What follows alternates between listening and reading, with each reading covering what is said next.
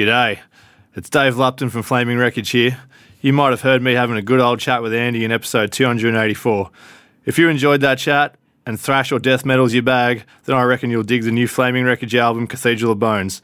You can get your fix of riffs on your preferred streaming platform, or if you want to support us even more, head to flamingwreckage.com/shop and pick up the album and a bit of merch while you're at it.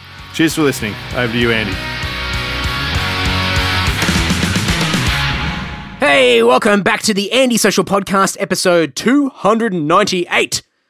And my guest on this episode is Kosta Papazoglou. And anybody that knows me knows that I'm a master at pronouncing people's names. So there you go, Kosta Papazoglou. And Kosta, I've known for so many years, is the guitarist in Eyefear, one of our more iconic melodic metal bands, power metal bands, progressive metal bands that have come out of this country over the years. They've been around for so long, since 1994, getting closer to 30 years out there. And it's always refreshing to talk to somebody that's been a part of like the Australian metal scene and just a part of like the metal scene in general, and just being able to reflect back and get their perspective on what it's like just playing in a band for so long, and just to see so many different people come and go, the different chapters, and also just to get a bit of insight on a band that, you know, it's been a while between releases. And we talk about all this sort of stuff in this chat. I mean, Kosta's an absolute legend. He's one of the nicest guys out there in metal and Australian metal. And I'm really, really excited to see what the guys have in store with the next Eyefear release, which is coming very, very soon. So I'm going to have links in the show notes, of course, over at andysocial.net and andydowling.net, and in the description of wherever you're listening to this through right now. Go and follow Kosta on the socials. Go and follow Eyefear on the socials. I'll put Spotify links, YouTube links, all that sort of stuff so you can listen to them. But enough crapping on from me. Please enjoy this great chat with Kosta Papazoglou. Mate, it's unbelievable. I was actually supposed to start recording some guitars last night. Oh. And then all of a sudden, so we've been holding off, like we were supposed to do all this shit last year. Yeah. And, so with all the COVID thing that sort of happened, we said, well, bugger this, who knows what's going to happen. We just let it all go. Oh, we're still doing stuff, but obviously we weren't able to catch up. And, then we started getting things back on track, and I was actually going to start recording some guitars last night, and then we pulled the pin again for a week. So, I mean, you guys aren't the fastest moving band in the world for a whole range of different reasons, but I think sort of the last 12 months and sort of getting to this point now, it must be just so painful, because I think from what I can recall, I saw you guys play. It was down your way, and it must have been like 2019 or something, like August 2019. And I was in town. I quickly stopped by, and I think I saw you guys play. Oh, with the Eternal. Yeah. And I remember just having a quick chat, and obviously, like, Ricardo's on stage singing with you guys as well. It sounds great. And I think it was just sort of on the verge of, like, you guys really getting some momentum in place and really sort of kicking into, like, hey, we're going to have a big year next year. Lots of stuff going on, and obviously, poof, it's just not happening. Yeah, that's exactly what happened. That was supposed to be like our last show, and we only really did it because the guys from Eternal really wanted us to play and asked us, and we thought, okay, well, we'll do it. Cool venue. We never played with the guys before. I've known Mark for a very, very long time, and I was like, okay, let's do it. And then we'll get stuck into finishing off the songs and recording, and then we sort of started finishing off the songs. And got everything up to where we wanted to get it, and then all of a sudden, the old COVID hit last year, and say no more. Oh, mate, it's just and it's frustrating now, because we're like, it feels like we're so close to just getting back to normal, and then just something happens, and we just get thrown back again. It's like, oh, mate, like how, like even for us and our band, we were like umming and ahhing a while ago about, do we try and do some shows later in the year, like tail end of this year. And then, as these little outbreaks happen around the country, it sort of just continues to sort of solidify the fact that we're not doing anything this year apart from, we'll put some music out where we can, but we're not going to get out and play shows. It's just no point, because I'm watching mates just cancelling or postponing shows left, right and centre. And it's just like, oh, man, it's hard enough putting on a show and it actually goes ahead, let alone having to deal with the postponement and all that other rubbish. Exactly. It's like we really wanted to do Storm Rider in WA. But it was, it's not even worth considering because you just don't know what, and flights to good old Perth aren't cheap. So the last thing you want to be doing is organising stuff like that. And then, you're stuck over there or whatever. It's like, so you don't even consider these stuff anymore. And it's a shame because, this thing's just bloody dead. I mean, people obviously dying from music, but, we sort of looked at it in the way where it was like, okay, well, what's the point of releasing something if you can't sort of do any shows to promote it a bit, you know what I mean? So we just we just put a halt to everything. Oh, yeah. And it's been interesting sort of talking to a lot of other mates, in bands and getting everyone's perspective on it. And I think it's sort of calmed a lot of those musos that we both know who are always like panicking to try and do something really quickly, try and get music out, try and tour, and it's this really competitive sort of thing. And I think that's forced those people to slow down and realise that, what we do, what we enjoy doing, it's the long game. It's part of our lives. And if it takes you a year or it takes you 5 years or 10 years or whatever it is, I mean, it just doesn't matter because, in the grand scheme of things, you ultimately it's part of your life and it'll come when it comes. So I think it's sort of sent a good message to some of those guys. But I think the rest of us who are used to working at a slower pace anyway, it's sort of like, it's better when we've got control over that pace, not when someone's slowing it down for us. Yeah. Well, looking back at our last 8 years or so, I mean, so many things have happened and that have affected what we've been able to do.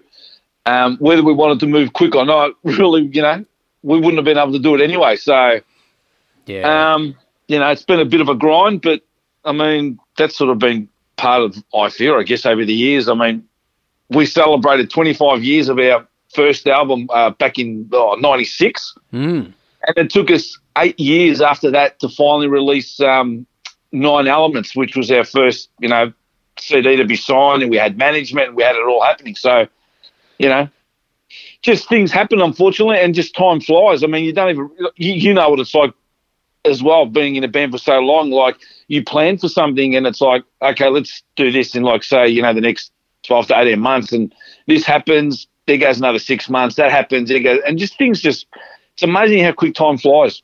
Oh, it's crazy because I've always been, or I keep thinking that I'm always the young guy in like the metal scene in Australia, where I go out to gigs, everyone's older than me, and now I'm starting to come into that next sort of bracket of guys that have been around the traps for a little while longer, and you've got these new guys coming through, and it's insane to see how quickly time's passed. I mean, I think one of the last times we played together was down your way as well, and I think that was like, that would have to be close to 10 years ago now. It's just ridiculous how long. Oh, it probably hasn't been that long, but it's getting like 7 odd years since we played a gig, and at least in Melbourne. So it's just weird. Yeah, I'm trying to think. When was the last time we played? It might have been. I think it was probably down your way. Maybe. I don't know. I don't know where the last gig was. I just remember playing a show with you guys, and I think it might have been.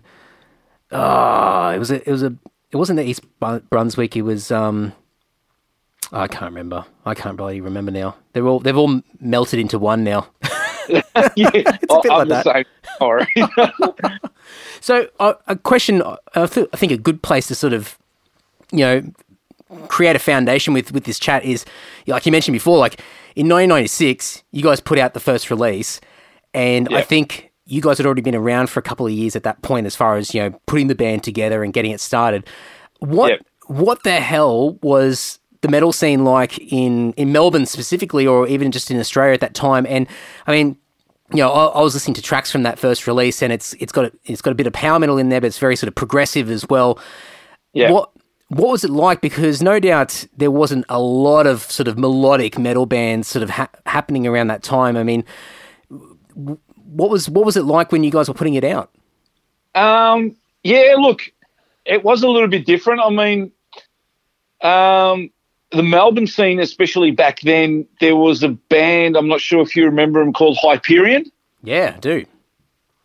Amazing band. They were, probably the sort of premier sort of, power metal sort of, let's say, sort of melodic band. at the time. But the Melbourne scene was mainly dominated from death metal and sort of thrash metal sort of bands. You know what I mean? We had, there was heaps of thrash metal bands and stuff, heaps of venues to play at. So, yeah, I mean, our sort of release was a little bit left field, and we were really, really young, obviously, back then, really raw. And, it just so happened. I mean, the band sort of formed in 94, and it took a couple of years to get it all together. But we hit the studio basically, after the band was formed, we hit the studio basically like 6 months. It took us like a year to sort of get it all done. Obviously, back then, there was no Pro Tools and all that sort of stuff, so quite time-consuming. And obviously being young and very inexperienced, we were sort of, guided through with it, and it took a while. But, we got it all done, and we're really happy with the release. And things really, we're looking really, really up. But unfortunately, about a year down the track, when we started planning to record like a 3-track demo to send out to some of the labels that were wanting some extra stuff to see where the next stage of the band was heading, that's when we had lost our singer, and we were back to square one. And so begins the journey. Yeah, well, 96 to 2004, I think. We had Jim from Eyefear then joined us. We were quite close friends, so he was the obvious choice, and we had him in the band for about a year and a half. But things didn't quite work out. He didn't want to sort of do that sort of stuff anymore, and that was fair enough. And then there was a stage where it was just myself, the drummer and the bass player, just rehearsing away, writing stuff. And then in 2001, Danny came along. And it took us, X amount of time to get him up to date. And we went in, recorded the album, and it got released. I mean, that was all recorded back in 2003, but, it's like by the time you muck around with all the labels and stuff, and it didn't get released until 2004. Yeah. It's one of the questions I was going to ask you, and it's probably a good place to ask it is, having, and now you got Ricardo in the band as well. So you've gone through these different chapters of the band where, traditionally that singer, that front person is like the face of the band, and that's distinctive, the vocal and all that sort of stuff. And obviously there's a lot of great examples of really famous bands that have managed to successfully transition from one singer to another. But for you guys to go through that so many times over the career, and obviously Danny was there probably the longest, that sort of solidified a lot of the releases that you guys put out. But I mean, what was it like for you personally to have to sort of mentally adjust to knowing that you've got to get a new front person in to sort of take it on board? And obviously they've got to bring in their own personality, they've got to sing the songs, they've got to have the conviction. I mean, was this just a massive mental hurdle every single time? Not really, because when Jason, we parted ways with Jason on that first original release in 96, Edge of Existence, I was already really, really good mates with Jim. So he was the obvious choice because Hyperion had broken up. And he was doing absolutely nothing at the time, Jim, and obviously being mates, we were talking. So he was the obvious choice straight away. But the thing was, after about 12 months, we sort of realised, well, both of us, you could tell he sort of didn't want to go down that path. He wanted something different. He didn't want to do the power metal thing anymore. So, we parted ways, and then I had a chat with, I don't know if you remember back then, Chris from VP, guitarist from VP, was in a band called Mind State. Yes, I do. Now, Alex is the vocalist in that band was another close friend of mine. And they had disbanded as well. So I actually had chats with him as well. But again, he was another one that didn't want to go down that path. So it took a bit of time after Jim. Obviously, like I said, I think it took about 3 years, and we got in touch with Danny. And, I mean, the writing we've never really written music to suit a vocalist. If that sort of makes sense. Like a lot of bands, right, well, this is our vocalist, so we've got to sort of write in this sort of way, if you know what I mean, to suit. But because we've always had vocalists come in later, the music was always written. So it wasn't really that difficult. It was actually quite easy. Whereas now that we're on the subject about Ricardo, it's been a bit different with him because there was only 2 or 3 tunes that were finished before he joined, like new tunes that I had written and completed. And all the stuff that we've finished now has basically been me and him adding, 50-50. So it's been really good in that way because it's opened new doors. He's a really, really good songwriter, awesome guitarist. So his ideas and mine just simply work really, really well. So, yeah. Going back to the original question, it's never been a mental block. It's been quite easy. We're lucky. It's nice. It's refreshing in a way because I think, stereotypically, bands put so much emphasis on that front guy, and obviously, it would be the same for you guys when you're together as a unit and performing and all that sort of stuff. But the mechanics behind the band, it's a case of, well, the band sort of continues to write, but not be dictated or be held down by one particular personality. It's I guess the songwriting is bigger than any individual in the band. Yeah, that's sort of the way we've approached it. So yeah, we've never had that issue. So it's been good in that way. And like I said, with Rick, it was such a smooth transition. It's just it's like he's been in the band for since '96. It really is, because he's quite a versatile vocalist as well. Like he can he can sing all the old stuff, and obviously with the new stuff, well, it was written with him. So, but very, very versatile guy. Can sing a whole heap of styles. He's not sort of stuck in sort of, let's say, he's a real power metal singer where he can sing the ballad stuff. He can sing the angry stuff. He's really, really good like that. So it's been very inspiring, let's say. Must be a weight off your shoulders to not have to, because I assume that in the past, you would obviously have contributions from other people along the way, but this has been your baby. I mean, between yourself and Zane, I think Zane's been there since day dot as well. This is your baby from right at the beginning. So to have sort of Rick come in and sort of really sort of be a heavy contributor to what you guys do, I mean, that must be just weight off your shoulders big time. Yeah, definitely. It's not just that, like with the help wise and stuff like that. He's the way he's made it easy is the fact that his writing sort of sits well with mine. So I mean, I can't give you any examples now, because we haven't released it yet. But if we ever have a chat about the new CD, I can sort of explain to you, well, this song here, I had 3/4 of it written, and he's come along and added this riff in, and it's just fit it in like a glove and just changed the whole thing, the whole dynamic of the track.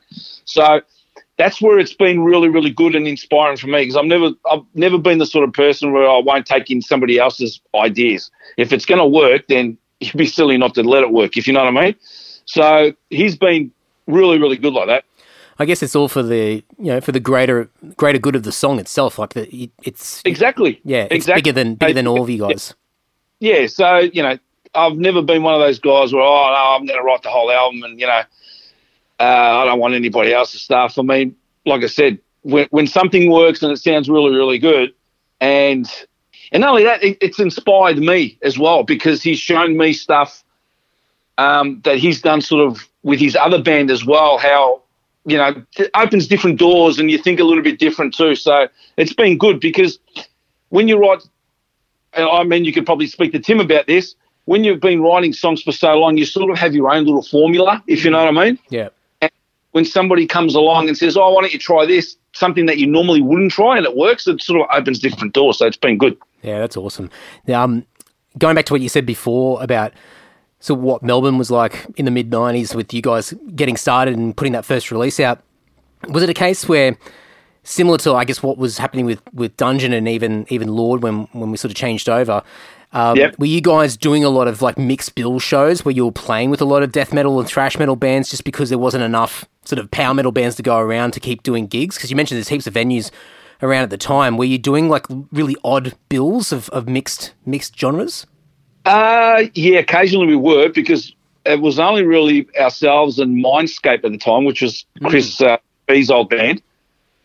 So we used to play quite a fair bit together. So we would do a launch, that'd be our support. They'd do a launch, we'd be their support. But there's only so many gigs we could do together. So occasionally, yeah, we'd play at a place, well, the old Hi-Fi in the city. Yeah. Or Wall Street, whatever you want to call it. Back in the day, it used to be called the Hell Club, which was a heavy metal nightclub here every Saturday night.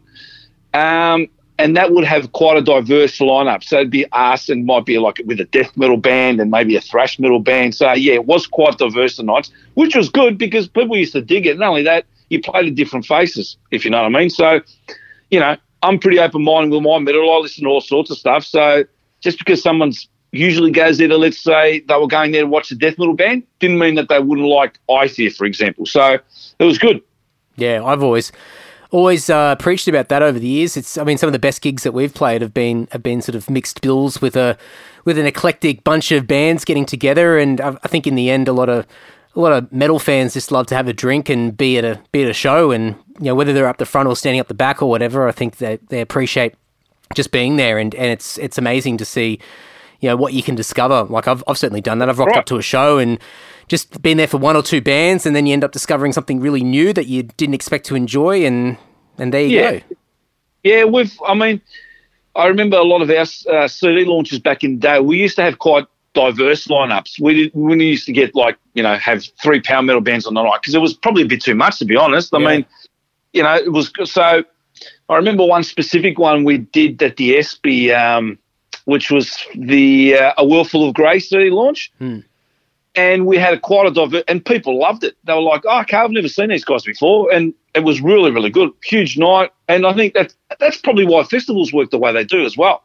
I mean, what's the point of having, you know, at a festival of 20 power metal bands? Do you know what I mean? So, you know, diversity is a good thing. I mean, most people that listen to metal these days don't sort of listen to one style, let's say, and I've never been one to sort of pigeonhole it all into one style. I mean, for me, metal's metal. Whether it's black metal, you know, power metal, heavy metal, I'll listen to it. If it's something I like, I will listen to it. So, well, that's it. I always say a good song's a good song, regardless. So, you know, and you can. I think especially when you start to write and record music yourself, then I think you really start to appreciate the effort that bands have to put into their craft, depending no matter what sort of genre they decide to pick up and play.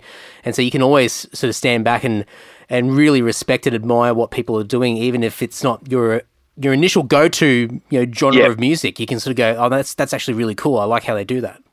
Yep, 100% agree with you. I mean, yeah, because people, yeah, I mean, it's just one of those things. For me, when I look at metal, I look at it as a whole. I don't sort of look at it as like subgenres, if you know what I mean. Yeah. So, because like I said just before, I like all sorts of stuff. So, and there'll be genres that I'm not quite into, but there's always something that you'll probably hear and actually give you an idea. Oh, that's pretty cool. I could probably incorporate that, you know, some sort of idea like that. So that's why I like to keep an open mind with it as well. As a songwriting perspective, yeah? Yeah, absolutely. I mean, even, pulling stuff from the weirdest of places, like, and if you listen to a song, like, you know, you listen to an Eyefear song or a Lord song or whatever, and you might not actually immediately pick up where it's come from, but it'll come from the most random of places. I mean, we've picked up stuff out of pop songs. It just sounds great, and you put it into your own machine, make it sound like you guys, and comes out the other side and sounds like a metal riff or a metal, arrangement or whatever it is. Yeah, totally agree with you, dude. Totally agree. So I said before about Zane being in the band with yourself since day dot. I think one of the things that I really admire with bands is just the longevity that, you know, bands make a decision just to play the long game. And like, I mean, we're certainly a band like this where we've had so many people come and go over the years, and you just continue to sort of see you just see the future. You see sort of long term down the track, and you don't sort of panic too much. You just keep plodding along. But I mean, what's kept the two of you guys together? I mean, you know, that's a bloody long time. You mentioned 25 years ago, a couple of years ago, so I think you're up to about 27 odd years now. That's a long time to be playing in a band with anybody. I mean, what's kept you and Zane together? I don't know. Well, to be honest, Zane and I have been in bands since probably we were 16 years old. We were in back at school, we were in a thrash metal band with another mate on guitars. I was actually playing bass at the time. And Zane was on drums, obviously, and we had Michael Carlisle, one of the original guitarists from Mortification. Oh, right, yeah. Yep, he was playing guitars and singing, and we had another close mate. He was playing guitar, so that started. I think that band was called Betrayer or something back in the day, or something shit like that. And we were 16 at the time, and then we started a band together called Anthanath. You might have heard a little bit of maybe. We've played a few shows back in the day. Okay. And then the singer, because he had the name, let's say the Anthanath. We parted ways with him, and that's how we started Eyefear. So, yeah, me and Zane have got like a 30-year plus history together of playing in band. So what is it? I mean, obviously you don't think about these things too often. It's sort of just a natural thing, but sort of if you reflect back, I mean, what's kept you guys on the same path together after so many years? Because no doubt at times when you have people come and go, I mean, although you're continuing to write and be creative, it must be frustrating at times. I mean, what do you think that's sort of kept you both relatively sane and on the same path? I'm not quite sure. I mean, I guess over the years, it's funny because, like, when I write a riff, for example, I already know what he's going to play. I know so I'll program a drum riff in, for example, for a demo for him, and it's basically what I know what he's going to play. So I think it's just that connection. We just have that understanding of what we need from each other. So if I'm come up with a riff, he usually knows what I want played, and vice versa. So yeah, it's just one of those things. I mean, we just know each other's playing so well. So we've just connected, and we've been lucky in that way because it's just made things easier, obviously. And yeah, hard to explain, but it's that connection, I'd say. Yeah, I mean, it's a weird question because obviously, like I think with a lot of friendships that you build with people and relationships, you don't overthink those things. You don't try and analyze the why behind it. It just happens, and that's that natural sort of thing that comes into play. But I find it fascinating because there are so many bands that just once the dynamic changes the first time or the first couple of times, that the band as a whole just fizzles out, and one guy will go off on their own and start a whole new chapter with a new band or whatever it might be. But like I like the idea of the both of you guys sitting down, with a drink in a dark room and just sort of after a lineup change or something, just going, like, we're still on track. Eyefear in 2030, it's still going to, like, we're, no matter how long it takes, we're going to keep putting out albums. We're just going to keep going. I love the idea of something like that happening. Yeah. Look, we've never been a band. To be honest with you, I don't look towards sort of next year. I think that's probably what's kept the band going for so long. So because for me, if I was to say, I'll probably give it away in 5 years or whatever. I mean, because you just don't know what's going to happen down the track, yeah? So yeah. I probably take an album at a time. So when, like, for example, this album, like, if people ask me, how much longer are you going to do it, or you've been doing it for so long, well, I'm like, well, this could be my last album. I don't know. You know what I mean? So I take one album at a time, and I think that's why we've lasted as long as what we have. And even when, some pretty important members have left in the past, or, we've parted ways, the band's always sort of stayed strong, and there's never been a real panic. So, because like you just said before, when members leave, it sort of rocks the ship, and how are you going to replace him, and how are you going to do that? We've never panicked. That's the funny part. It's never been, oh shit. Like, for example, let's say Sammy, the original keyboard player, who we had for a big part of the band. We were writing songs together, recording all the stuff together.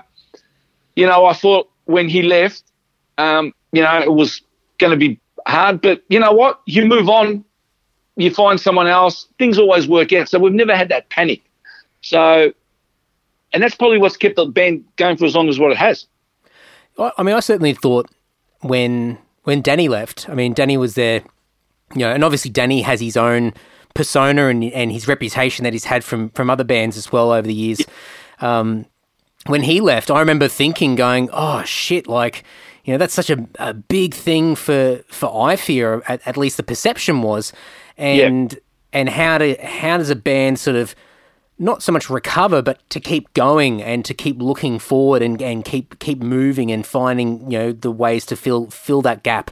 And I think just the way you explained it is it's so logical. It makes sense. It's almost like every little project. It's like the album's a project, and you can see the light at the end of the tunnel because it's an album, so you write, you record, and you put it out, and then after that, who knows? But that's what's front of mind at the moment. So when you lose someone from the band, or someone parts ways, I guess you're just thinking sort of very short term and just going, okay, well, what's the next thing we've got to do, rather than panicking about that 5-year plan or something like that.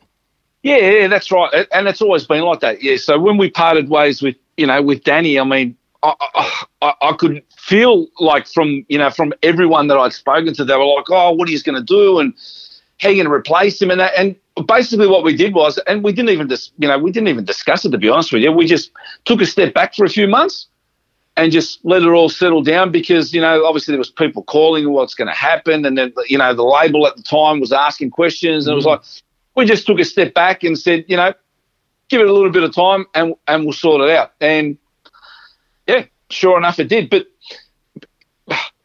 look, at the time, it probably was a little bit of a shock, because Danny had been around for quite some time, obviously. We had quite a long history. But, there was never panic stations, let's say. And there was always, to come up with a solution was actually quite easy. And we had quite a few options, to be honest with you. Like, we were thinking about going down the international path, getting an international singer, because there was a couple of guys that I've been in touch with over the years, some really, really cool singers I always wanted to work with. We were going to go down that path, and then all of a sudden I caught up with Rick out of the blue, and the rest is history. Yeah. It's amazing how things work out sometimes. It just fell into place. I didn't actually chase Rick, and he didn't chase me. We just got in touch, just to say hello, and the rest is history, like I said. Yeah, I love it. It certainly takes the pressure off when you don't have to sort of actively go out there and hunt, and it just sort of it's sort of those moments that you least expect. Yeah. Look, definitely. I mean, going through the whole audition thing, we've been lucky enough never to have to go through that. Because actually, no, that's a lie. Actually, when Danny joined, just before Danny, we had another singer try out. I won't say who he was, because he's in another band. Yeah. But yeah, that's the only time we actually had another, a couple of singers come in to try out. But apart from that, it's always been, okay, well, he's left, we've just got him, and so forth. So it's been good. What's been, I think you sort of mentioned earlier in the chat about sort of the last 8 or so years with the band, and there's been a number of different things that have happened along the way that sort of put the time frame out a bit. I mean, I think the last album came out in 2012, I think, off the top of my head. I think the Inception of Darkness. Yeah, right at the end of December 2012, yeah. Yeah, so, I mean, what's been some of the things along the way that sort of, led to, close to a 10-year gap in putting out an album? Is it just life? No, yes and no. I mean, 2013 was quite a busy year for us, because we had done, early on 2013, we had done the Nightwish tour nationally, which was really cool. Then we had done a couple of, really good-sized local shows. Then we had the Epica support, which was in the middle of the year. Then we'd done a couple more shows, a couple interstate shows as well. And then we had done what else? We had done another tour support that year. Oh, the Stradivarius shows as well. So 2013, like, even though we really wanted to knuckle down and get, the next album started, that year went by so quick, because we'd never done that many shows in a year. That year went by so quick, it's just we didn't even realise. And then 2013, by that time, and then we had Danny had a few health issues, as a lot of people sort of already knew from our posts and stuff. And we needed him, he needed time to get himself better, and just time went by from there, really. And we really couldn't do much. We did the odd show here and there just to, sort of do something. But in hindsight, thinking about it now, we probably shouldn't have. But yeah, like, we probably lost a good 4 years dealing with all that sort of stuff. And that's what sort of led us to sort of part ways with Danny. And, he needed time to himself to get himself right, and we needed sort of time to move on. And yeah, then Rick joined the band 2018. So, yeah. Already getting close to 3 years now that he's been in the band, and Yeah. And I don't think, I mean, it was, obviously you guys have been planning for so long now to get new music out there. I mean, I've no doubt for him, he's probably just chomping at the bit himself to sort of really show people what he's capable of with, in the context of Eyefear, because obviously he's proven himself in other bands over the years. But, yeah, I mean, when I saw you guys play in Melbourne in 2019 and hearing him sing these songs, and it was just so refreshing, and the way he sings, he's got a particular style that I really enjoy as well.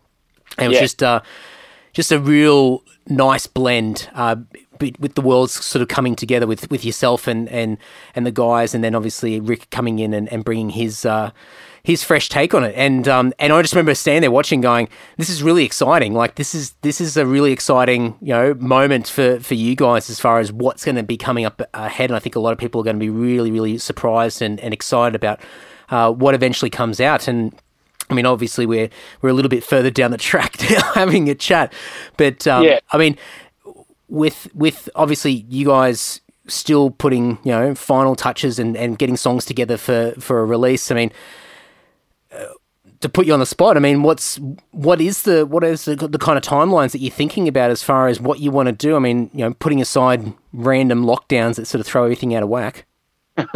Well, like I said, he joined in 2018, and so the plan was basically, we thought the perfect way to introduce Rick was obviously to do a few shows.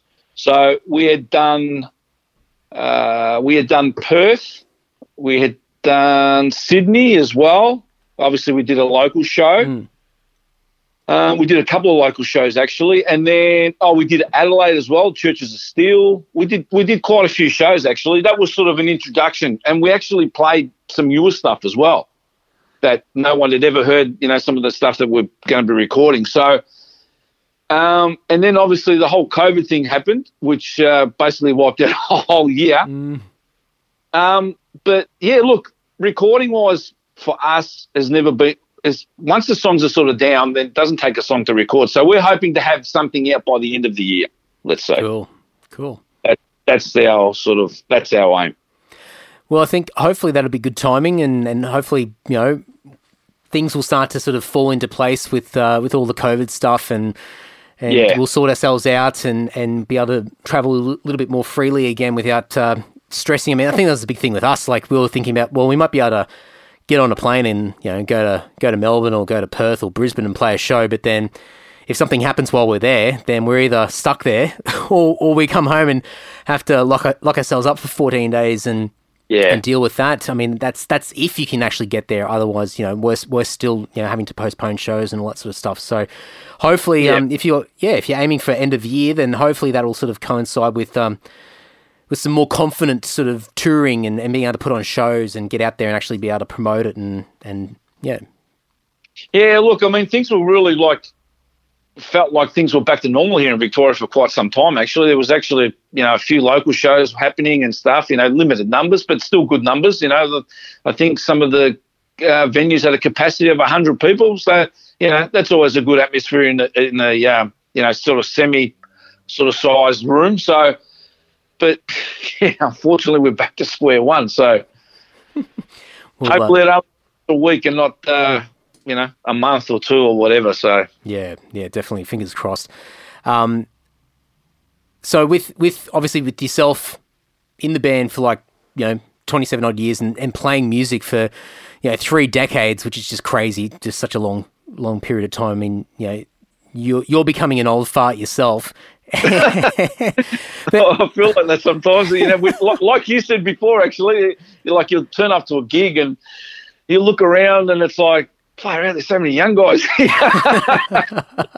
I had the shock horror when I started talking about things, and I'd start to say, not specifically back in my day, but I used to say years ago I used to do this, and then eventually I kept saying it. I go, hang on, I've turned into one of the old guys who used to say that to me all the time when I was just coming into metal and to going to shows and all that sort of stuff. So the change of post is happening, and there's definitely a new wave of younger guys coming through now. But definitely. I mean, like I can't remember which local show it was. Yeah, it's looking around, I was like, far out. I feel out of place here. It's just fun. All the old guys stand at the back corner. Look, yeah, it's good. I mean, a lot of the guys from my sort of era when we first started are still hanging around. Like I mentioned before, Chris and VP. You know, we all sort of still catch up and have a laugh and talk about the good old days and stuff. And it's good that, you know, these guys are like Vanishing Point's still going and Black Majesty's still going. You guys are still going, you know. So we still have fun. And I think it's that. I mean, that's a really common thing that I see with a lot of, you know, you guys and us, where it's, you know, the band's part of your life. It's just you know, I'm no doubt for yourself when you see the word Eyefear. I mean, that's just it may as well be part of your name. You know, you're so used to it, and so it's not a case of just, well, you know, it's a little bit of a fad. It's something that I'll just have a bit of fun with for a short space of time, then I'll move on from it and do something different. It's just Eyefear. That's just part of my life. And so I think that's the same sort of commonality with some of these bands that we're really not comfortable, but I think we're just really satisfied with being able to just continuously evolve what we've created and just see what we can do next, but always sort of be consistent by just keeping the band alive. Yeah, that's right. And, you know, if you're still enjoying writing and playing music, I don't see age being, you know, such a huge thing. So as long as you're getting enjoyment out of it, I don't see what the big deal is. So, and the funny thing is, like, we've seen, because we've started so long ago, we've seen how the scene has changed over the years as well, you know, when the internet kicked in and then the whole downloading thing kicked in and no one was buying CDs anymore and stuff. It's just been, you know, I think about it sometimes. It's unbelievable how things have changed from when we first started. And changed really quickly, like just in the last, you know, 5 or 6 years, you know, it's different again. It's just, it's such a different playing field to even just a few years ago, and it continues to change. I mean, you know, something 6 months ago is, you know, or a certain approach or method or the way people enjoy music is, you know, changes every few months, and you gotta, you know, well, it's up to the individual as to whether you want to keep trying to chase that or you keep just doing your own thing, and it's just, it's crazy. There's always something. You got to move with the time. I mean, going back to what we're talking about playing live, I mean, I was watching the live Emperor stream the other night. Yeah. I mean, it could be the way that the things are going to happen for it, because who knows what's going to happen with this COVID thing and when things are going to open up. So it could be a way of it could be the future. Whereas where they're having, I even watched a creator thing not that long ago. They were playing live with a fake audience. I've seen that. It's I think it was like a Varkin thing, and they had like a fake audience there and stuff. It was just bizarre to see.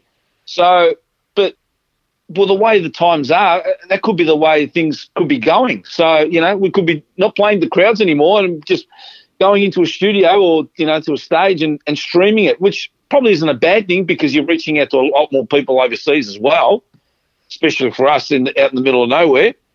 But yeah, I mean, like I say, things are just changing. When was the last time one of the big festivals happened overseas? It's been a couple of years now.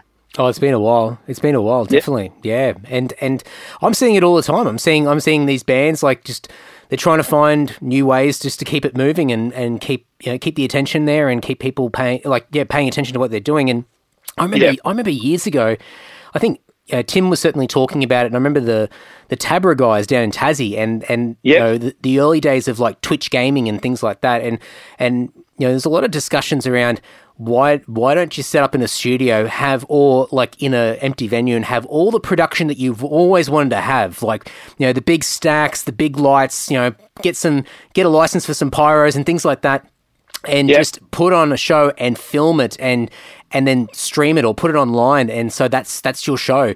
And this was before COVID, but I mean, obviously no one really followed through with it until it became a necessity for a lot of bands, when suddenly they went, well, we've got no choice now, we've got to start doing it.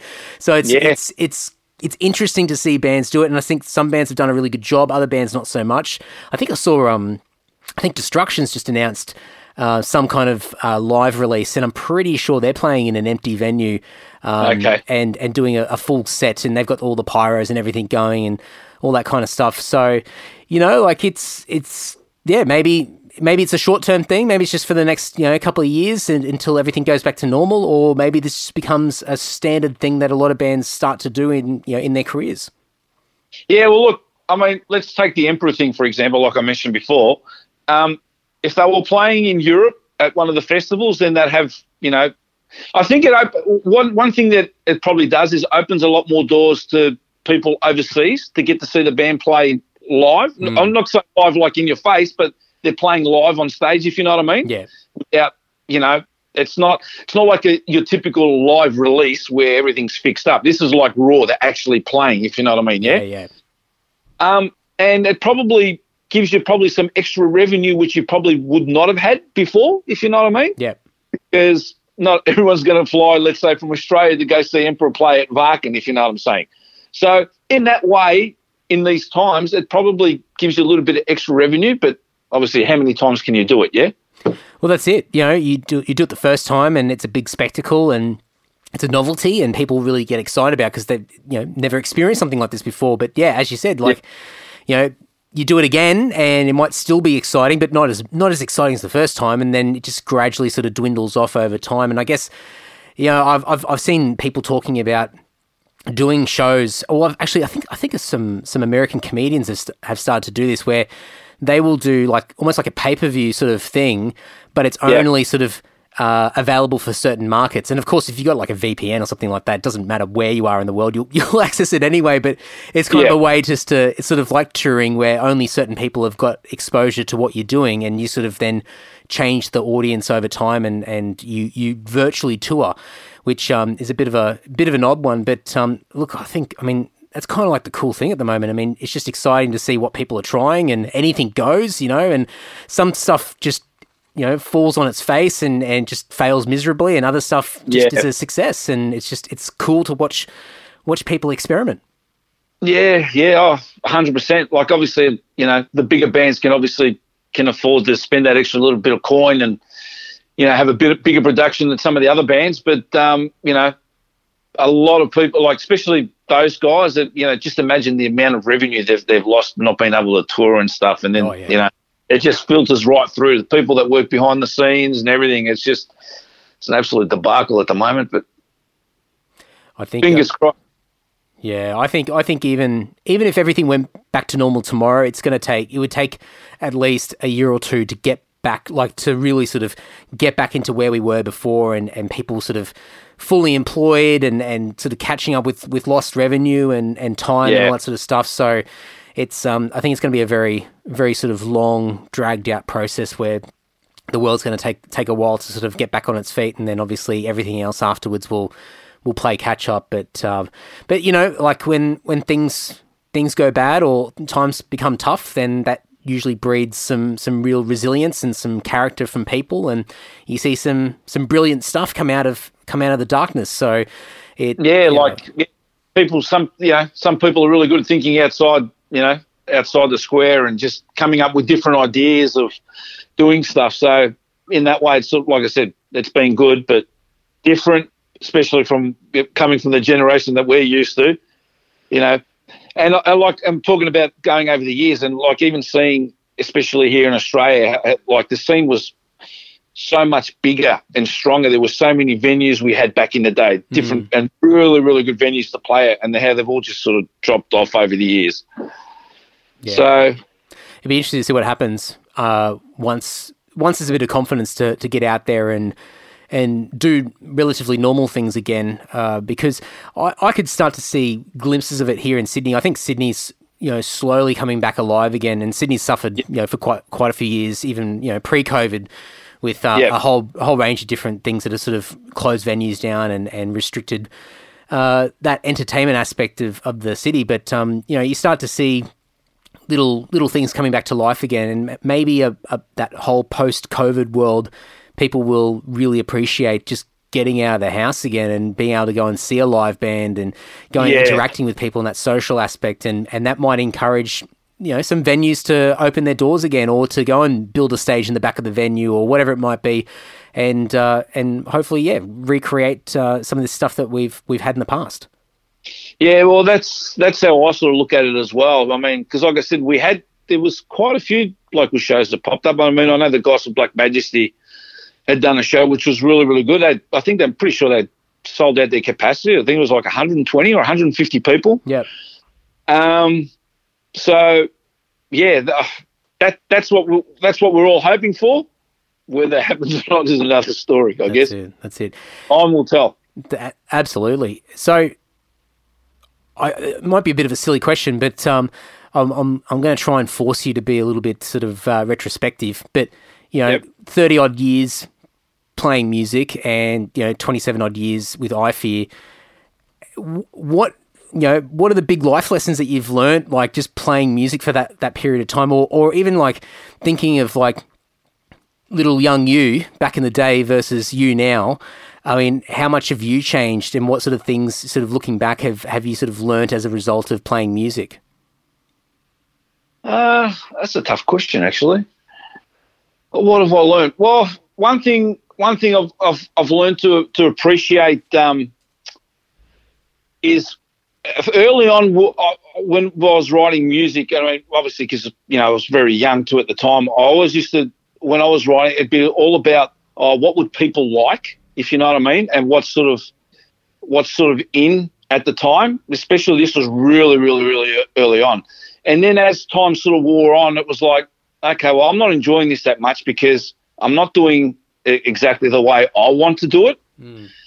And just as we sort of started getting sort of serious about Eyefear, and we were getting the songs down for it, that's when sort of things sort of just clicked. And I was like, and I was sort of doing stuff where I was writing stuff and I'm thinking to myself, okay, I probably normally wouldn't play this, but this is what I'm actually enjoying.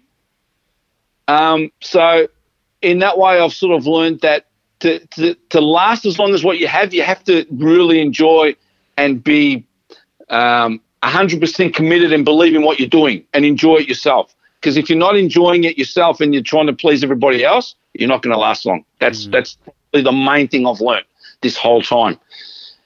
So that's probably the biggest lesson I've learned. Not to follow trends, and just do what your heart tells you to do, and write what your heart tells you to write. Don't write music for the sake of playing the in thing at the time. So that's probably been my biggest lesson over the years, for sure. That's probably helped you in outside of music as well, like sort of just having that sort of,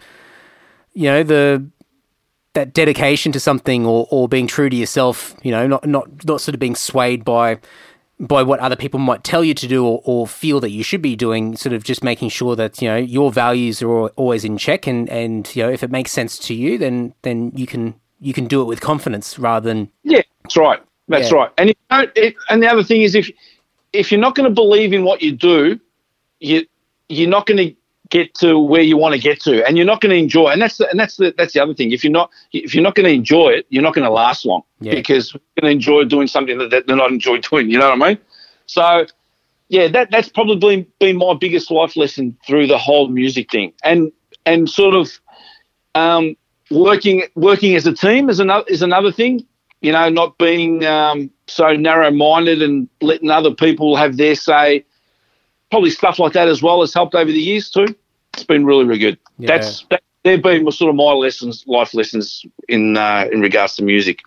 I love it. I think it's just, I've been harping on about this quite a bit recently with different musos and mates, because I think when we talk about like being in a band, we just, you just think about, you write some tunes, you record them, you get out there, you play a few shows, and that's more or less what the whole experience is. But I think it's so underrated how many things you learn sort of indirectly over the years, subconsciously, like just out of, dealing with people, interacting with people, building your own confidence in your character as a person, and, building respect with other people and relationships. And as you said, like teamwork and being true to yourself, and always sort of, not sort of giving in to things that might not make 100% sense to you. So Yeah. I love that kind of stuff because I don't think it gets talked about enough. Yeah, I don't think it does either, to be honest with you. And, and probably another thing I probably should have mentioned as well is, learning through the years just to think a little bit outside the box. Like, for example, when we were recording 9 Elements of Innervision, which was our first release to be signed, at the time, not many bands would do. I couldn't even tell you if there was any bands. There probably would have been, but there wouldn't have been many at all. But I think we were probably one of the first bands to open the door as in regards to working with overseas producers and getting it mixed overseas. Yep. There wasn't many bands doing that at the time. And when I actually mentioned that to the guys in the band the first time, they were like, oh, what? Who's going to do that? And that's when I emailed Andy LaRock from King Diamond out of the blue. And, the rest is history. I mean, he mixed and recorded he mixed and helped produce and mastered the first 2 releases and, played a couple of leads on the second one, and we've remained in contact ever since. So, thinking a little bit outside the box too and sort of, trying to find different avenues to do different things, because also the other thing it did at the time was us being from Australia and having Andy's name on it with the overseas, it created a lot of interest overseas because, well, why is Andy working with these guys, blah, blah, blah, blah, blah. So, thinking outside the square and thinking a little bit differently, that's another thing as well I should add. Yeah, you can't just keep doing the same thing over and over again. And I guess it's kind of like what we were saying before with what we're seeing bands starting to do now with, doing this stuff online, these streaming shows. It's a willingness to sort of go, well, let's tweak it a little bit. Let's just try. We don't have to do something completely different or drastically different, but let's just be open-minded and see if it works. And if it doesn't work, then that's okay. At least we know we've tried it. But if it does, then bonus, extra, excellent. So that's a great thing that I think, and I think a lot of bands like who do really well and have some success over the years, if they look back, they probably see that they have tried new things along the way that have actually helped them sort of go in a new direction that's given them a degree of success. Yeah, 100%. Because, I mean, you've got to do something a little bit different. The scene is just flooded with bands at the moment. Like, there's that many bands. So you've got to sort of think a little bit left field to get a little bit of, even that little 1%, little bit of different, exposure or, to introducing to the band to somebody different. Anything that will give you that little bit of edge. If your heart tells you to do it, do it. Love it, mate. Well, I'm gonna put some links in so people can discover Eyefear if they haven't already. And obviously, anybody that has been following the band for a while, I'll make sure that everything's in there so they can reconnect and reminisce and enjoy everything that's been out there so far, and make sure that they're keeping up to date with what's happening in your neck of the woods. And I think, at least from my end, mate, I can't wait for whatever the hell you guys are working on and when it eventually comes out. Because as I said, like when I saw you guys live last, you could see glimpses of what potentially is to come, and it's exciting. And I think just given how long you guys have been doing it for, it's all going to come in due time, and I think when it does come, it's just going to be absolutely fantastic. So I can't wait, mate. Thanks, bud. Really appreciate that. Look, we're super, super excited about the whole thing. The songs, I mean, everybody says, these are the best songs I've written, but you know what? It's, like the whole thing's been very refreshing, obviously with the introduction of Rick and his ideas and stuff. So we're super, super pumped to get this out. We've been pretty quiet on the social media front, but expect a lot of announcements and news and stuff in the next few weeks. Okay, friends, now I'm going to dump all the links in the show notes over at andysocial.net and andydowling.net. And of course, I always say it, but also in the description of wherever the hell you're listening to this podcast right now. It could be YouTube, it could be Apple Podcasts, Spotify, Stitcher, Overcast, wherever, I don't care. There should be a bunch of clickable links in the description. So click through to Eyefear, to Kosta, follow them on the socials, reach out to Kosta, let him know what you thought of this episode, and Eyefear. Definitely reconnect or connect with the back catalogue. There's so many great tunes from over the years. And I know I mentioned it a couple of times in the episode, but I'm going to say it one more time. man, they sounded good when I last saw them. When I saw them in 2019 in Melbourne with Rick on vocals, just like a breath of fresh air. Just the energy from that band and Rick singing the songs and hearing a taste of what's to come. I mean, man, if this next release is anything like what I saw live, I think they're onto something really special. I think this next release is going to be really special for the band. So go and make sure you're following all the social media pages for Eyefear and wait for those announcements as they roll out over the coming weeks and months. And let's help them make it a big one. It's been a few years between releases, so it'd be great to really see Eyefear have a really, really successful release with whatever's coming on the horizon from their camp. But Kosta's an absolute legend, and stoked to finally, after so many years, get him on the podcast and have a bit of a chinwag. So there we go. Get behind Kosta and the legends in Eyefear. So before we wrap it up, of course, patreon.com/Andy Dowling. Best way to support this podcast. We all know that. And I'm trying to get as many $1 supporters in 2021. $1 a month. That's it. Now, at the moment, you don't get anything for it. You get a warm and fuzzy feeling. You feel good. You're supporting the scene. You're backing your mate Andy. But soon enough, stay tuned. You'll start to get some stuff. So sign up for the $1 thing. It's virtually nothing. It's hardly anything. But when a lot of you guys sign up, it makes a massive difference. Even just to keep me motivated and to get the acknowledgements goes a hell of a long way. In addition to helping ease the financial commitments of running a podcast. And it keeps me sort of focused on having these great chats like with Kosta. It was just great to not have to stress about, the costs of production and hosting and gear and getting around town and all that sort of stuff.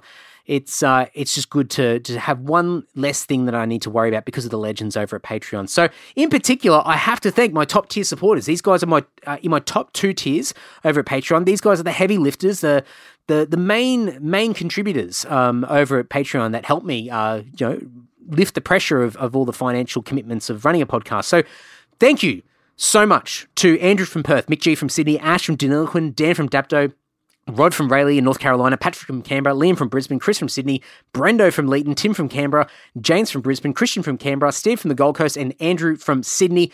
Thank you very much, guys. And these legends are part of the wider community of just absolutely awesome, supportive, just good people. Legends over at Patreon. And I was trying not to say legends too many times, but why not? If it's called for it, you need to say it. They're just legends. Everyone's a legend.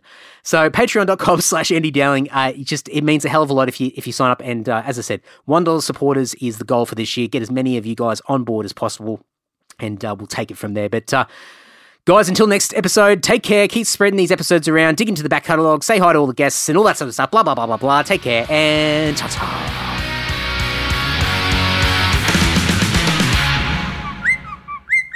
Larry, please.